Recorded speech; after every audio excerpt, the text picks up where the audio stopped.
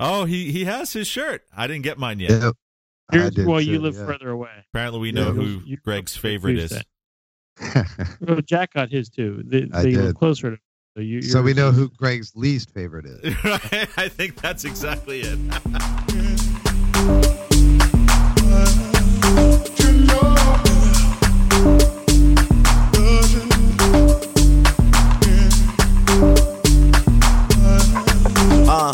Thinking out loud, I must have $250,000 on me right now.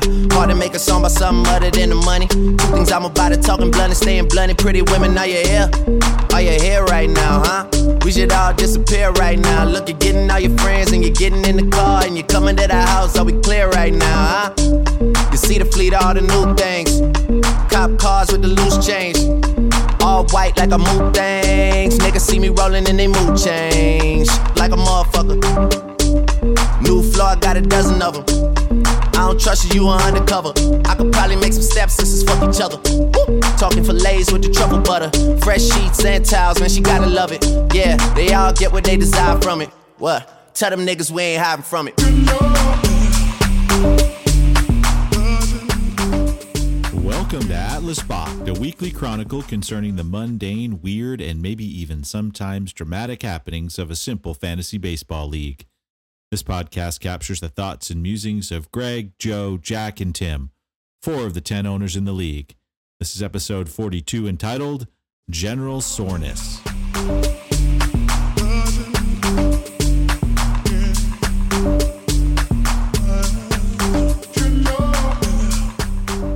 Welcome, Bacher Nation. This is Dad Bod Tim, and sure happy you're listening to this podcast. We're recording it on Father's Day right now, so this should be a fun night. Hello, Key. It's great to see you. How are you doing? Doing well. Wonderful. You're very sparkly right now. Swag, what's happening? What's happening, fellas? Doing good. GK, welcome back. Glad you could show up this time. Thank you, guys. It's good to be in a safe, non-traffic environment. Glad to have you back. Good to be back. All right, let's do a quick rundown of the games, and then we can take a look at the standings. 47 Ronin and Omission Commission.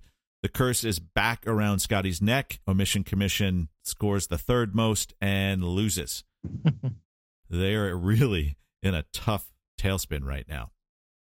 Philadelphia Experiment 2 beats the Funkin' Punks. Yeah. Yeah, it's a good game, a lot of drama. It was certainly happening at the lower end of the points for the week, but yeah, nonetheless, I love it. Still a win. Keeping my hopes alive. That's right. That's it.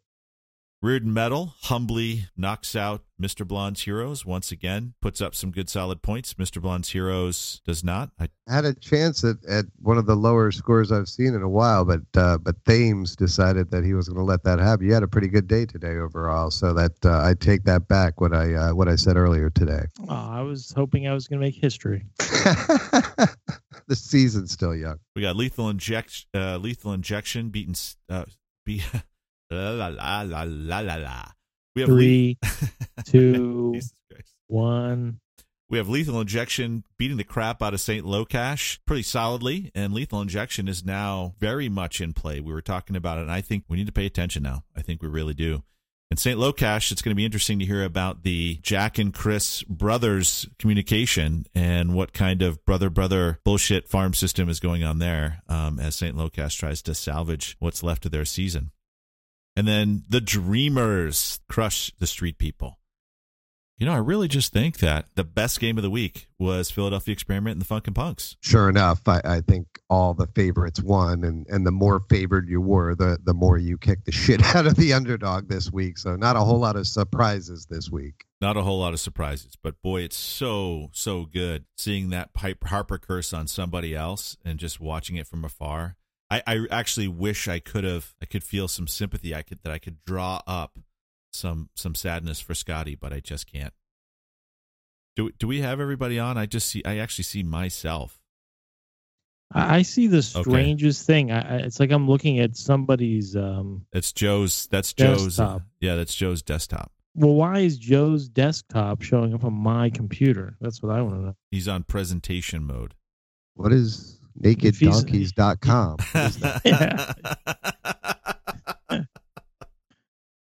More alarmingly, what is ClothedDonkeys.com? I don't want to see his screen. Joe, can you hear us? It's like Tron. He's inside Skype. He's inside Skype now. Listeners, before we began broadcasting, we were commenting to Joe that there was a weird LED type light effect illuminating his face. And it led to a conversation about Tron, and now Joe seemingly is missing. And I can only conclude that he's inside Skype now, in the Skype mainframe. Joe, navigate your way to Scarlett Johansson's Skype. Right. Joe, if you're in there, trade me Stanton. Oh, wait, there's Joe. Oh, there he is. Joe, I'd rather see your head aglow than you like navigating around your page all day. Or not.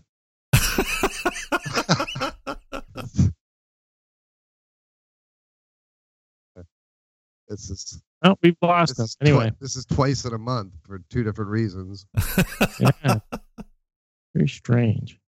In general, or no, very specifically, not in general, very specifically. I did want to. This really did distract me because when we were talking about the curse being back on and real, I wanted to mention the article that I texted you guys, which it's just further evidence that people are listening to this podcast because it seems like whenever we cover a topic. It seems to be reflected in actual popular culture that very same week. And so we saw an article on CBSSports.com about an unnamed National League GM who basically said the same thing that we've been saying, that Harper is cursed. He didn't use the word cursed, but what he said was, he's certainly overrated. He doesn't deserve the talk of a $400 million contract, and that he's most damningly not a winning player. And I would agree with that. Yeah, but then I thought the CBS writer did a pretty objective coverage of it. Of course, the Nationals GM Rizzo said that whatever unnamed GM said that stuff was cowardly, which I agree. If you're going to say that kind of shit, be like us and just put your name out there behind it. Then the writer correctly pointed out that, Harper's made the playoffs every year that he's been in the big league. Has he not? Or no, maybe not they made the playoffs, but they've had a winning record every year that he's been up. As a matter of fact, the Dodgers have a .571 winning percentage during the time that Bryce Harper has been a National. The Nationals have a .570 winning percentage, the second best in baseball, or at least in the National League since he's been on the team. So, they win and they've gotten further with him each year than they had prior, but they do tend to hit a speed bump each year. Is Mike Trout not a winning player? Yeah, no, I think winning or losing is definitely the wrong verbiage to discuss. I think they were talking some about his attitude in general, his clubhouse manner, so on and so forth. Those things, again, you can be a dick and win. Barry Bonds did it. I do think you can be the most talented person in the world and be a total asshole. You can disrupt team chemistry if you're not a team player. And if you're number one, if your star feels as if he's somehow above other players, then at that point, the other players are going to say, fuck this shit. Take him off of that team and they would have been anywhere near the success that they've had as an organization over those years. I would say that there is a lot of people, and this could be driven by his agent, that seem to come up with excuses for Bryce Harper. Yeah, the guy's talented. He's only played one season where he's played more than 150 games. It's just arguing stupid shit at the wrong time. I watched him for a lot of years because he's on my team. I think he's a fucking dick. And that's just from a distance.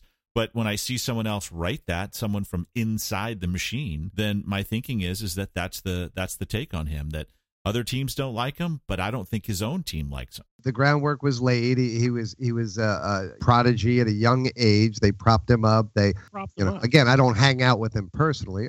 Just in general, everyone knew who he was as a teenager. Because he's good. Right. No, that's what I'm saying. So he was risen above and beyond his peers from a young age and essentially stayed there. The probability that he turns into a dick is pretty high.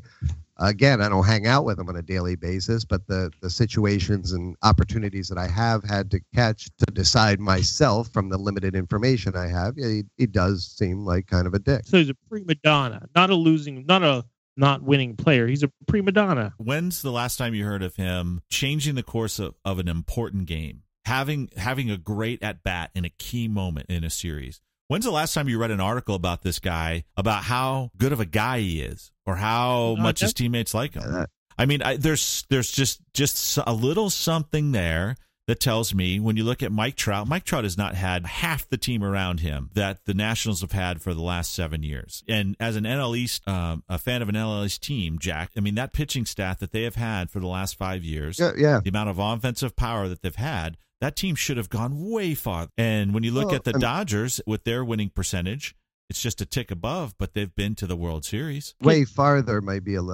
They've been to the championship multiple times. Right? They're the Buffalo Bills at the moment of the, or almost of the of the National League. Anyway, I think they've made the championship, but lost it multiple times with him. Correct. See, if we're gonna like compare and contrast, I mean, guys, I don't give two shits about Bryce Harper or the Nationals, but just for the sake of argument, if we're going to compare and contrast the Dodgers and the Nationals and talk about Bryce being the non-winning X factor in this situation, I'd make the argument that the more likely comparison is Strasburg. The Dodgers had Kershaw leading that pitching staff, and the Nationals, if any like phenom on the Nationals team overall is a non-winning player or disappointed, I'd say it's Strasburg. I don't think it's about the team's outcome necessarily. What I think is that he's not well liked outside the clubhouse and he's not well liked inside the clubhouse. And yes, baseball absolutely is a 25-person man game. I get what you're saying, Greg. I think I get what you're saying. But if you have a guy that's all about himself, typically your teams are going to underperform. It's those selfless teams that, everybody knows their role, everybody's bought in, everybody's committed, that seem to be able to take it all the way. So that brings me back to my question. It's hard. I just have a hard time saying that Washington is underperforming. They're almost there. And in my opinion, again, in order to be underperforming, that means you take him off that team and the rest of the team is able to get to that series. I just don't see that happening again. Yeah, I don't either. They're not bad. They got, again, a great staff. They have some solid hitters. I'm not saying that they're a decent young team, and I'm not disagreeing with what you're saying, Tim. I agree with you. Mm-hmm. I just think that his physical ability may outweigh the dickness in this particular situation, and I still would probably sign him. I agree with this unnamed GM, or with you, Tim, and I could go along with he's a dick. He's not a character guy. He's not a leader in the clubhouse. But to say that he's a non-winning player, like he's not a winning player, that seems harsh. Like, even if he was like, if he was working on a $40 million a year salary and that this was his performance, even then I could say, okay, he's a burden to his team, but he's not making an outrageous amount of money for his production. The team is pretty good. And I look at like the Jeff Kents of the world or the AJ Przinsky's of the world, who nobody liked, seemingly on either side of the park. Przinsky wasn't liked by his own teammates. Jeff Kent, wasn't. Barry Bonds, they weren't liked by their own teammates. But they were never. I never heard them referred to as not winning players. That seems like a personal shot, or maybe the GM misspoke, or maybe he's a pussy and didn't want to say he's a bad dude, Right. Yeah. I think it was just a bad choice of words. And if he meant what he said, then I'd be interested again in here, because again, how many players are there in baseball? There's 30 some teams. There's, so one team wins every year. Does that make everyone else in baseball a non-winning player? Like, what is your definition? The guy, again, his team has won more games than any other team while he's been on it. Prior to coming to the major leagues, I think he's won everything he's ever participated in prior to the majors, I believe. Again, I just think it's a bad. It's a GM being a dick. But I don't understand it. Yeah, he's not I can see not being a $400 million player. Would I rather have Nolan Arenado or Harper? No, I get it, but that's a harsh label to put on a young athlete. Who may not be the most mature person in the world, but that is a fucking harsh label to put on somebody. So let's game theory this out. Why would someone say that? Number one, get that out there. Affirm the fact that he's not a good clubhouse player and knock that fucking price down, right? Because maybe this was made by the guy who wants to sign him, right? Right. and is saying, knock that Gabe price Kapler. down. It's Gabe Kapler out there, right? Exactly. Well, that's possible, but that's harsh. It's one thing to say somebody's not worth something, but to label him in some like kind of subjective way that can never really be disproved or proved until he wins the World Series as a part of a team sport. That is fucking with somebody in a really unfair way, I think. If you look at self-interest, I think that this was an opposing GM who's trying to knock the price down, and Rizzo was like, thank you very much, because not only did you knock the price down, but now I get to look like the good guy. Well, I don't think he's knocked the price down. I do, man. I mean, to invest $400 million in a player that it doesn't come off as warm, let's just say that. This is a franchise-defining moment. Yeah. I'm going to spend almost $500 million on one human being. He's 25, guys. Yeah, somebody's going to pay it. Somebody's going to pay it. Like, he's got 7 years experience, and he's fucking 25. Again, we're talking about, is this it's a big ass price tag, and I understand that, but we're talking about a guy that has hit 42 home runs that every year is in, at least in fantasy, towards the top, whether he plays all the games or not. This year is I mean, he's having a shitty year. He's batting .220. And he's on pace for 45 home runs, 103 RBIs, 123 wide, 220 average. He's on base is 360. Hey, I got this 25-year-old kid. He's going to hit 45 home runs this year and fucking have a 360 on base. You want to take a chance on him? Again, I understand we're talking about fucking hundreds of millions of dollars, but he's 25. By rule, he's still a couple of years away from peak. I mean, this guy, what if he goes out and wins the World Series 2 out of the next 3 years? Then what? Yeah, in 4 or 5 years, if let's say he gets a 10-year, $400 million contract, in 4 or 5 years, he's not even going to be the top paid player in baseball. Right. It's going to be Vlad Jr. Oh. Vladito can get back on the field with his weak knees. Oh, I hope so. Oh, shit. Here it comes. He's going to start comparing him to Soto. We can compare him to Soto if you want. Who's, speaking of 19-year-olds in the major leagues, it's amazing. Like, think about what Eloy Jimenez was doing in low A at 19. It's just crazy, right? Soto at 19, right? 2 years younger than Eloy Jimenez. And crazy. Yeah, had a 2-homer game in Yankees Park. Soto's pretty good. Soto's fucking awesome. Very good. He's very good. Good. He's very definitely good. surprising me for sure. That's a winning player right there, guys. And, you know what? If I'm a GM, and Jack, you're the only one that's been a GM and gotten paid for it. But in my opinion, this is a guy that it is so easy to pass. It is so easy to pass at $400 million because there are 1,000 ways for it to go wrong and only one way for it to go right. Yeah. Well, I could see making the argument that he's not worth that. Again, I know we're mincing words here. I could see them saying he's not worth 40, but then, the economics in baseball are fucked, But, I mean, again, it just seems harsh to label a kid who's been a good player at a very young age a non-winning player. I could see him, like, being labeled immature, not a leader yet. I mean, he's a young guy, Right. But to say he's a non-winning player, that's harsh, I think. Let's run through the division standings. In the McGuire division, the Dreamers, number 1 spot, 9-2. Ronin in second place at 8-3. And Bad Street loses again, so therefore they are at 2-9. In the Bonds division, St. Locash leading the way with their 5-6 record.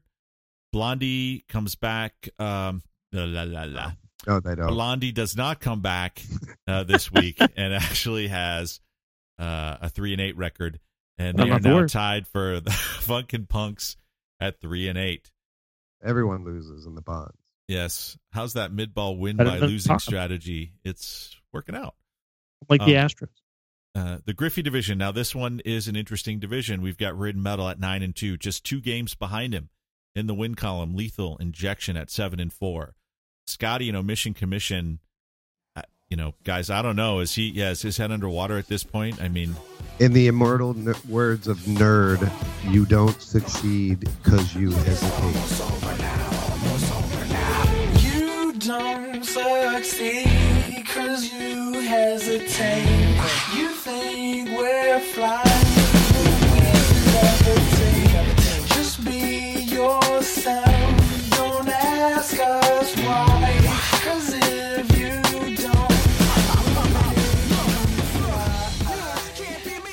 And then Philadelphia Experiment is the best of the worst at 4-7. For all of those that couldn't see us, since this is an audio podcast, Jack just showed his tremendous bicep to the camera.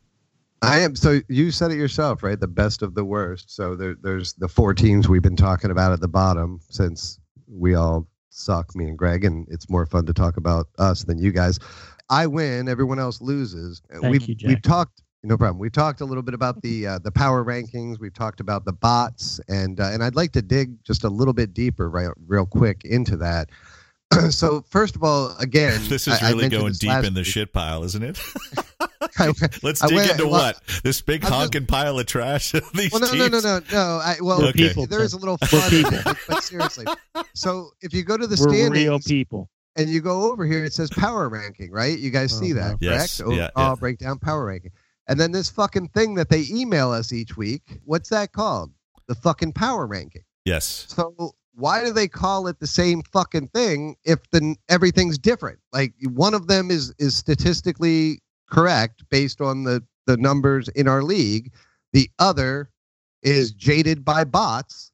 And for some reason they call it the same. At least fucking name it something differently. I win, and in the fucking bots power rankings report, I dropped 3 spots past the Punks, past Bad Street, and past fucking Blondie to 10th fucking place. I'm in last fucking place in the bots fucking thing. And unfortunately, Greg, in the other one, you have now tied Mike's dad and are tied for last place in the official power ranking. So neither of us looking very good at this point, but still keeping our head above water from the 2 other shitty teams. Well, yeah, okay, and it's not the N-doubles. It's not college football here, so these rankings, hurtful as they might be, don't really mean anything. It's all with the standings. I'm still in my division race. I think in college football, when you're down at the bottom, they don't mean anything either. So exactly. Okay, you can talk about the playoffs now. Sorry. No, that's okay. I actually, it's pretty interesting. We'll see how this shakes out for after this week. I think it'll be interesting. My guess is Mr. Blonde's Heroes is back down at the bottom, and some snide remark from the bots. That would be my guess. We'll know on what do they come out Tuesday? They can't right? hurt me. They can't hurt me. I'm titanium. They did take the opportunity, even though they moved me below Greg. They still pointed out that he's at the bottom of the Bonds division. I noticed that too. And you're at the bottom of the Griffey division, but they don't say anything about that. Yeah, they leave that one alone. Yeah. Yep. Oh my gosh! And he can't. The bots protest too much. They're jealous of me. They see my strategy and they know it's going to work. So they're getting their shots in while they can. So I would like to say that I did win this week, but this is how bad some of the teams are in our league at the moment. Is I had the lowest score, of course, of any winning team, and I was playing LJ, who, again, depending on who you're asking, bots is worse than me. But I won with Posey getting shut down before the weekend. Jose Martinez leaving halfway through the week for fucking childbirth, and my fucking third baseman got sent to the fucking minors, Miguel Sano. I literally couldn't fucking replace any of these guys, and I'm just sitting here watching it going, okay, well, granted, I'm supposed to be losing or winning by losing, but I actually see it and would do something about it and can't, and still won. So LJ, that does not bode well for the rest of your season, sir. Oh, I forgot to mention that CJ Cron was fucking 0 for 14 for the week. But there's always next week, right, fellas? That's right. So now let's go get some more alcohol and talk some more about a fake game. Yeah, let's do it.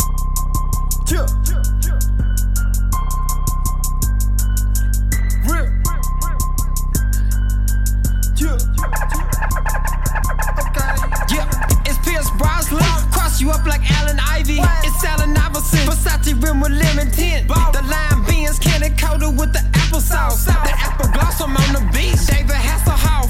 Hasselman, Tim McGraw. I don't pass the ball. Bow hog, fourth quarter, shoot the lights off. Fast break, 3-on-1, I tear the basket off. Oh shit, look who it is, the white Wesley Snipes. Rocky Byzantine, my attitude is Charlie Sheen. Walk around with my rice on me, then a triple beam. Dimension 3-story living room with trampoline. Mikasa so big it took the major hoe with the clean. I don't like to drive Versace jeans and limousine. I can freestyle to a dolphin in a tambourine. The snow abominable, laughing inside my golden vault. The candy copper helicopter when I'm playing golf.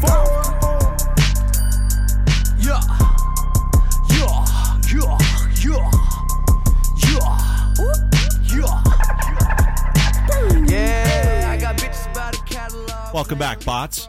We had an interesting thing go on. We found out that Chris made a trade in the league. I know you're all wondering who he made a trade with, and yes, you're absolutely right. It was Swag, his brother, the only person he trades with. So when we talk about a brother bullshit farm system, I think we have one right here. And so I wanted to talk to Jack about that. He seemed eager to talk about how Chris initiated the talk and put a professional proposal together. And this sounds like more bullshit to me, Jack. I don't know. And I don't know if Chris has looked at the results of his last trade, but it's not looking too good. So what kind of floopy do you have on him? First of all, Boston would be giving him 0 points this year from last year's trade. So just like the other two guys he got. and the schlep you were offering him. Anyway, back to he's clearly emboldened by having me and LJ in the division with him. Like Chris is like, I can win this division. Okay, so why don't you take us inside this move, because I think there's some really interesting ththings going on here. We're not talking about fucking Goldschmidt and Harper here. Okay, first of all, there was a trade, but it wasn't top tier talent by any means. You mean what you sent him? I had mentioned last week on the podcast, we had talked about that division and Greg versus Chris and whether Greg should go all in and I had kind of said that I didn't think either of them should go all in. However, I've had a couple of conversations with Chris here and there. He's my brother. We talk. And in those conversations, yeah, absolutely. I was like, dude, you're an idiot not to assume that you're going to be in the playoffs. If whether or not you want to sacrifice, your future for a run, you'd be dumb to not assume. No offense to Greg and LJ, but when it became clear Vlad is not going to get called up this year, and Senzel, there are no itch and hurry to bring him up. Two guys tearing up their respective minor league leagues. I mean, that would have been going on for me. I was hoping that 1 or 2 or 3 of my elite prospects would come up and make an impact, but it's not going to happen.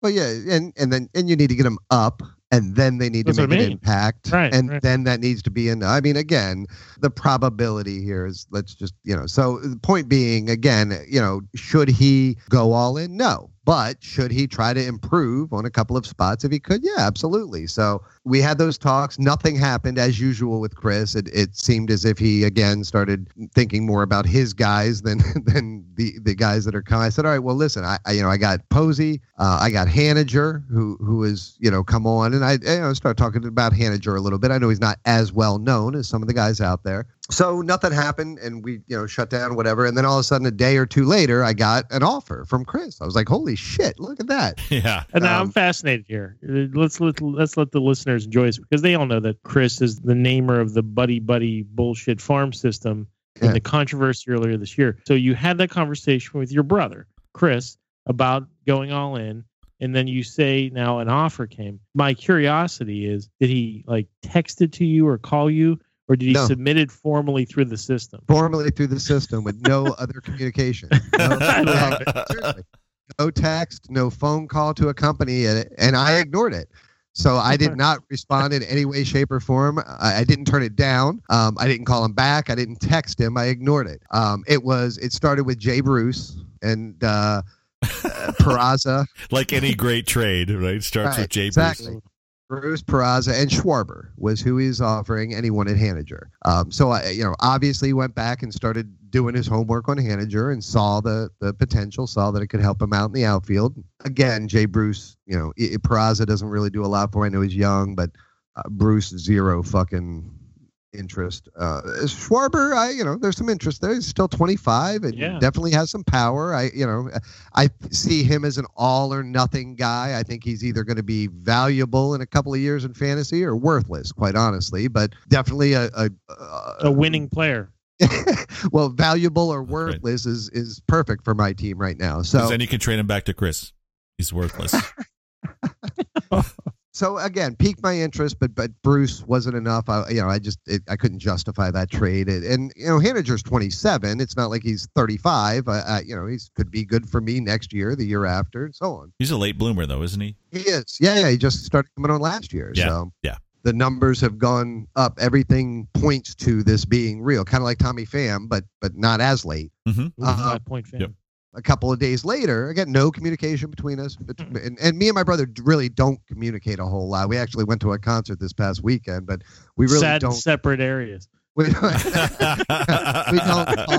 on a regular basis. We just weren't that kind of family coming up. We talk, but not. So anyway, another deal comes across. And this one, Bruce is gone, which was good.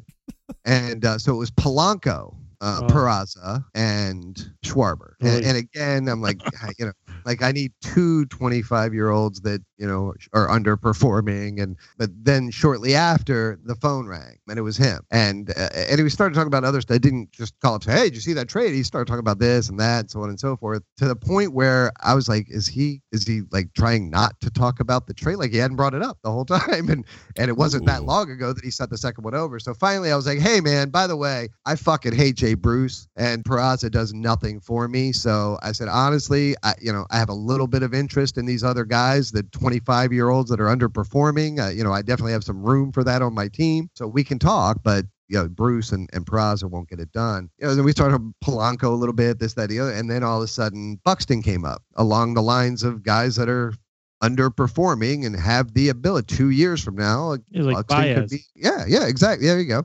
Worthless now. He's fucking brittle as shit. The guy can't stay on the field. I understand all the negatives, but so he was an overall number one prospect just 2 or 3 years ago. Yeah.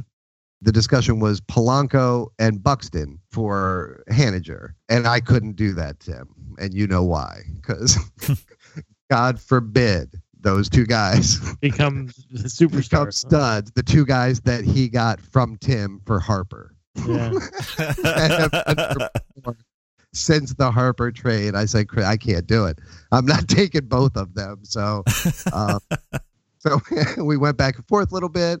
I said, you know what, fuck it. It's Schwarber, and if you'll do Buxton and Schwarber, I'll take a chance on both those guys. I see the possibility of both of them being better than Haniger in 2 years, which is when they'll be 27. Or like I said, they're going to both fucking crash and burn. They'll be worthless in a couple of years. But again, it's Mitch Haniger. It's not Paul Goldschmidt. The guy's solid, but he did come kind of out of nowhere in the last couple of years. So, and then I had to give him another player, so that's where he got Sin-Soo Choo out of the deal. So, which again, solid bat, by the way, probably better than most of the outfielders he's been using this year statistically. That's how it happened. That's the deal. Well, it's interesting. I don't know Chris at all, really, but just that the story and the description of it, it's like, Chris is going to go all in, and his research is limited to just you, Jack. Like, because you're the only person he's willing to trade with.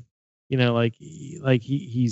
not going to go all in. He was not going to go all in. Well, no, he's raging against the machine, though. So he doesn't want to trade with any of the inner sanctum of the buddy bullshit farm team. So he's not going to go to Tim or to Joe or to me or to Eldon or to Scott, because we're like, and I know you don't know this, evil empire. I know you're not part of the new BB buddy farm system. The brother farm bullshit farm system. Exactly. So, based on my map, you wouldn't know this because there's lack of communication between some owners. Tim would know that my brother, he's just not the kind of guy that goes out and just researches and goes after. Every now and then something will happen to give him a spark to want to do something. but most of the time he needs to be coerced and talked into and explained.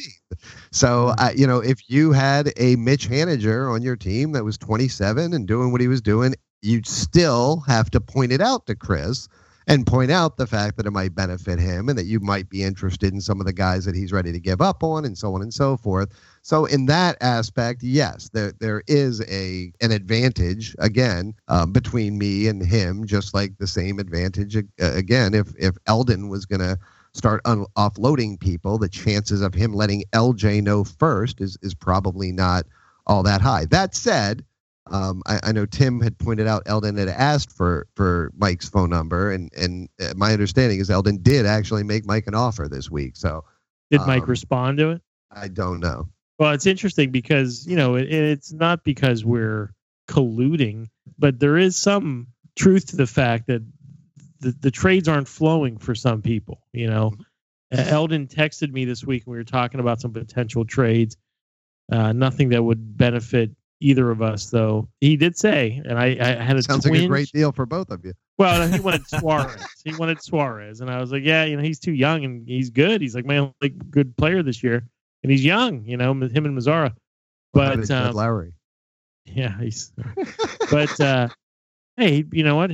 I had a twinge of sadness for Eldon because he was like, I do want to tell you thanks a lot for at least engaging in trade discussions with me. Because he was like, I can't get anybody else to even discuss trades with me.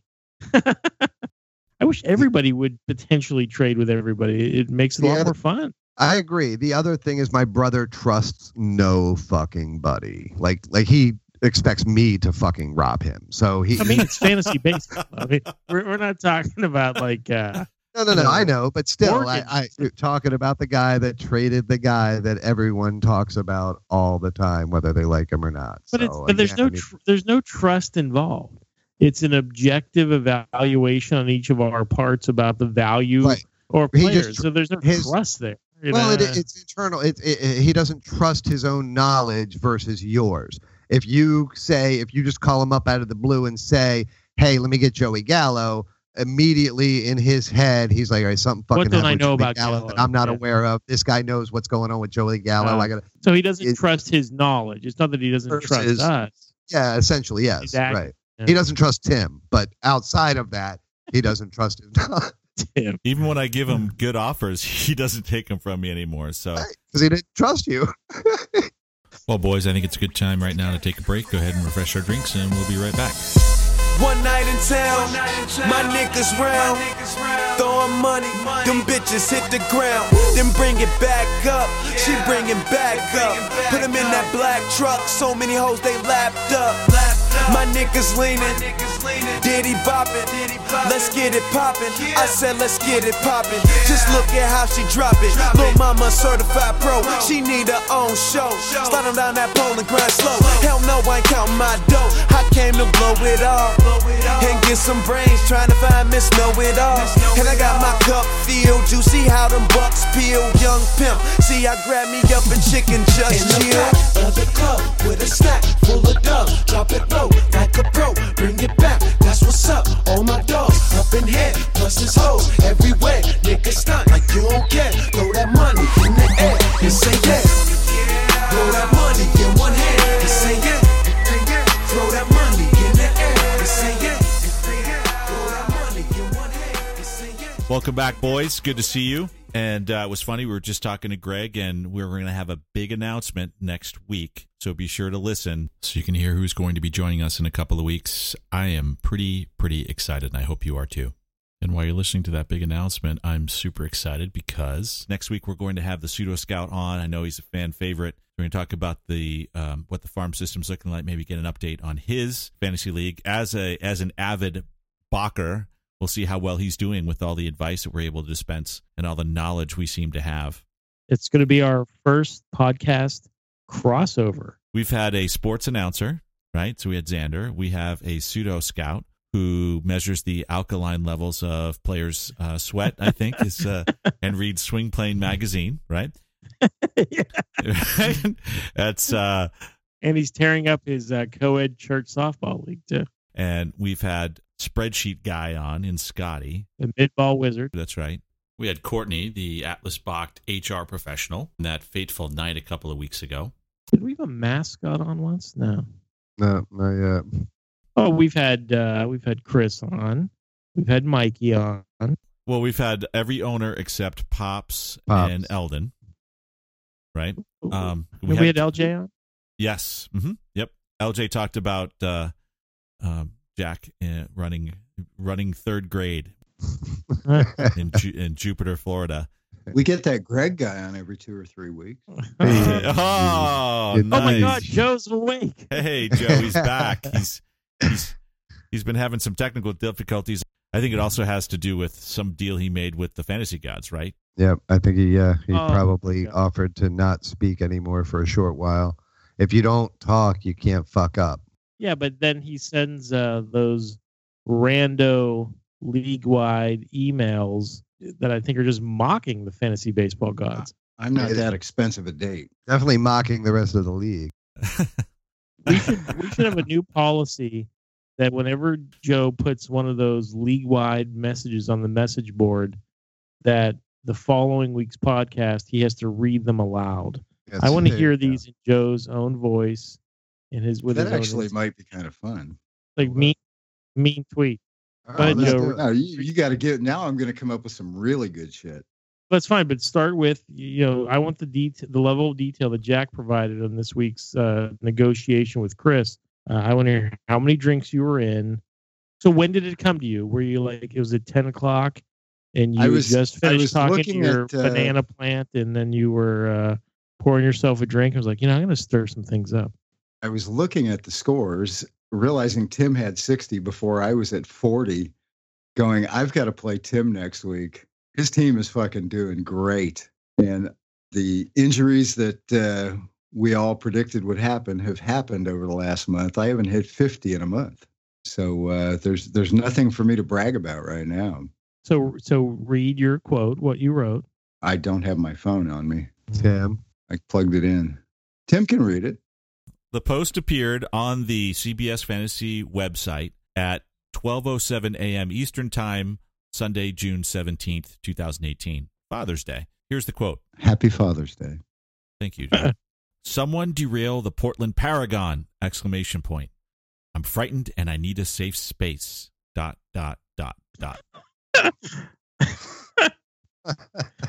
think that's pretty fucking self-explanatory. You need a safe space? That's millennial talk.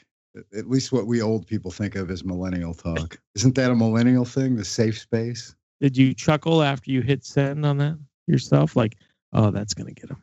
No, I have never done that with anything I've ever written. I don't chuckle to myself like like. Yes, that one was that zinger's going to really mess with Tim's head. Mostly at this point, I do it for you, Greg. Okay. It seems to entertain you so much. It does. I woke up this morning. I was like, oh, shit. What did Joe write now? Yeah, I had mentioned my horrible fucking team. Horrible. Is, I'm losing people. I'm losing people left and right over here. And so I'm literally finishing this week now. It looks like Jose Baez just went down. So I have like 4 players play today out of fucking my 9. Oh, man. So I'm looking through and, again, I got to set a lineup, right? That's what we do. So I'm looking at Jose Martinez, still fucking waiting for his baby to be born. Would you fucking hurry up? So I'm trying to decide between him. Also, I look, Baez is hurt. I'm like, God damn it. Now middle infield problems. And then I look up and fucking Posey is injured. And of course, for each situation, every player you have in a specific. Victor Robles, not even in the majors, he has an elbow problem. Byron Buxton has a toe. Jose Martinez paternity list. Javier Baez is having an elbow problem. We scroll up to my boy Posey, and if you hover over the cross, it says undisclosed, probable. Maybe he had to go to his gynecologist. So then if you click it, maybe, Joe, actually, by the, let me read the title to you. Giants Buster Posey sits Sunday with, quote, general soreness, unquote. He had a yeast infection. Well, I mean, why the hell Why would they even report that as an injury? Why? I mean, it's like his manager hates his ass. Right. You know what I mean? Right. You know, it's like And they his put it manager's in like, oh, that fucking quotations, punk literally in Posey. quotations, general soreness. You know, Yeah. isn't that just like when a coach gives a guy a day off? For Christ's sake, do they have to list out the injury report? Right. There's 9 other catchers that didn't play today because it's Sunday. It's a day game. It's oh, by the way, the pussy's sitting because he's sore. Never seen undisclosed. It's this guy's such a pussy. We don't really want to tell you what's wrong with him. You know, Jack Lucroy's available from my squad, as is Jed Lowry. It sounds like you're gonna have a tough time fielding a team next week. Just saying. I'd offer him up for your first round draft pick next year, but I think I already have that. Yeah, looking at my squad, I'm like, God damn, if this guy goes down, I have backups for every position except catcher. Yeah. So I have no backup catcher. And again, our rules are once the game starts, you cannot pick up and replace a guy. So if I go into this week with Posey as my starting catcher, and his general soreness continues throughout the week. You sound really affected by it, Jack. I'm not going to have a catcher. So, again, I mean, personally, is that going to affect me personally? No, not necessarily. But, I'm the guy up here, I ask Greg. I'm one of the guys that instilled this fucking non-rule. Yeah, you fuck sticks. You better have the backup catcher on your bench. Right. Better so check it out. Me, man. Yeah. Check it out. Seriously. So this is where I wanted to bring this up as a legitimate question. So I went and looked at the available catchers. Chirinos. Dude, seriously, there is the best available catcher is projected to get 1.2 points. Do I really need to spend $10 to get an extra 1.2 points? If you believe in the, well, that's just a projection, Jack. But that doesn't listen. It's not the competitive spirit. It's 1.2 points. It doesn't make a fucking difference. That's the projection. Doesn't mean he's not going to do better than that. Okay, so I take it a step further, and this is how the competitive spirit clause came into play. So I take it a step further, and I look and see that that I'm playing Scotty. So that's a big game for him. Yeah. It's a big game for me to continue to prove this curse. If I can pull it off, so I might pick up a catcher. That might be worth $10. It's actually cheaper for you to just make a trade, right? I think you should trade me. Who's your top prospect? I've got Yadi Molina. I'll trade you Lucroy cheap. It is, yeah. It cost me $5 to make a trade. Actually. Right. I'll trade you Lucroy. But $5 in a player. $5 in a player, but if you got back a younger player who could potentially do well, then you're and in either situation cost me a player, which by the way was part of my hesitation. I don't really want to fucking drop. I'm getting to the point where I got a lot of young guys. I don't want to. There's still a couple guys that could go, but a trade. I don't get to pick the player. The pickup, it cost me $5 more, and I get to pick the player at least. But yes, it's quite a pickle. But that's the price of having competitive spirit, if you ask me. Buster Posey, what a fuck that guy. The best catcher is available right now, Greg. Elias the best Diaz? Catcher, yeah. He's good. He's actually a good backup. Yeah, a guy playing fucking 3 days a week or 2 days a week. Well, he has 6 home runs and 120 at bats. He's good. The other issue. Don't you have somebody who's injured who you can put on the DL? Well, I guess at this point, I guess that is part of the problem is people are hurt. So I guess I could just move somebody over. So it'd just be the $10 really. Yeah. Or who would you just drop? There's probably a guy you would drop. Yeah, I mean, right now I would probably drop. As good as he's been doing again the last couple of weeks, that fucking Jose Martinez, Maikel Franco, he seems to be having a tough time since he's not even starting in Philly anymore. Yeah, but he's young. But to drop a Maikel Franco to pick up Elias Diaz to be your backup. Right. That's no. That's what I'm saying. That's my point. Now I'm in this fucking tight situation where what do I do? That's the irony of the competitive spirit class. You know what? Actually, I'll drop a starter. Fuck it. I'll drop CJ Cron or Justin Smoke. What the fuck? I'm just going by age now. Who cares about talent? Yeah. So within this competitive spirit clause, in this situation, knowing why I'm going after a catcher, if I went after a catcher that has 2 at bats in the last week and a half, would that still be considered competitive? Well, I'm not the masterminds behind the competitive spirit clause, so I don't think I'm qualified to adjudicate what counts as exhibiting proper competitive spirit. You were also one of the most vitriolic when it came last year to what Eldon and Dusty were doing. So you could talk all you want about the clause. You were spitting fire. And I know because I went back and listened to that episode, you were pretty pissed off. Well, right, because they were actually doing something that was pretty monumental. I mean, honestly, all kidding aside, if I was in Jack's situation, I even when I had a decent team, there were lots of times when I didn't have a backup catcher for all the reasons Jack's saying, which were that, I had Pussy Posey at the time, who was good, and he did miss a lot of games. And I said to myself, I just have other needs on my bench, and there's no good backup catchers. And so I told myself, I'd rather hope that Posey doesn't get injured and have a more impactful bench player than some, Jason Castro or some fucking loser like that sitting on my bench who's not going to score me any points anyway. If I wasn't burdened by the competitive spirit clause, I would just roll with Posey and hope for the best. What it's always come down to for me, what I've been able to get by is I try to do the right thing. And the reality is, if I was fighting for a playoff spot right now and in the same situation and had the same choices, I don't know that I would pick up a fucking catcher. You would really literally have to just luck the fuck out to have any value in your $10 fucking purchase. Or $5 trade even in this particular situation. It'll be interesting to see how the game goes, especially if Scotty, who's actually competing for a playoff spot with Eldon, if you lose by like 0.2 or if you you lose by some small margin that would have impacted the playoff race. Right. That's what I do. Right. Exactly. And Chirinos gets a point. Yeah. Yep. That'll be interesting. Oh man. So what I should do is call Mike, who doesn't want Scotty to win, and just picked up a third catcher. Yeah. There you go. And I should be able to get more value out of him than I would otherwise because I am playing Scotty. So maybe that's the route I need to go. Very interesting. I can't wait till next Sunday's broadcast to see how it all plays out. And you guys know me as the angry brother.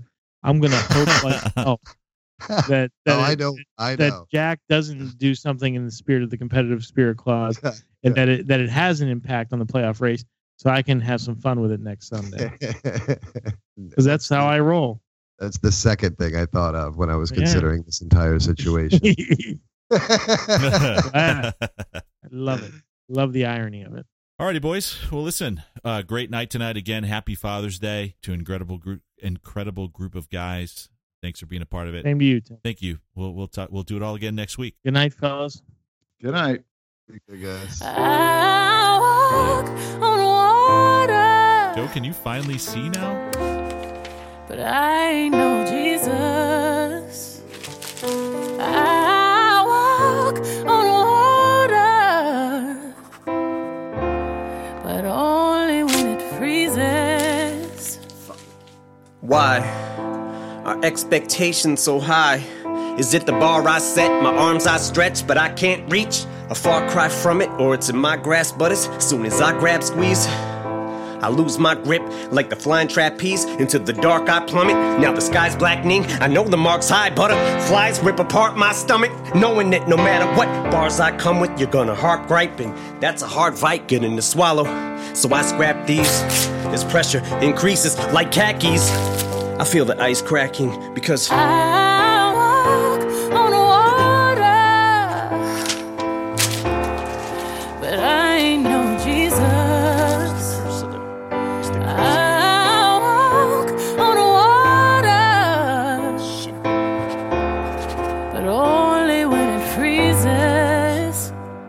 it's the curse of the standard that the first of the Mathers disc set. Always in search of the verse that I haven't spit yet.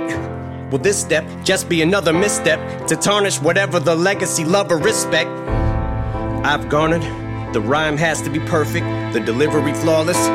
And it always feels like I'm hitting the mark till I go sit in the car, listen and pick it apart. Like this shit is garbage. God's given me all this, still I feel no different regardless. Kids look to me as a god, this is retarded. If only they knew, it's a facade and it's exhaustive. And I try not to listen to nonsense, but if you bitches are trying to strip me of my confidence, mission accomplished. I'm not God sent, Nas, Rakim, Pac, Big, James, Todd Smith, and I'm not Prince. So I walk on water, but I ain't no Jesus.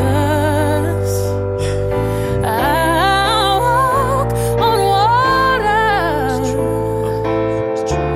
but only when it freezes, 'cause I'm only human, just like you, making my mistakes. Oh, if you only knew, I don't think you should believe in me the way that you do, 'cause I'm terrified to let you down.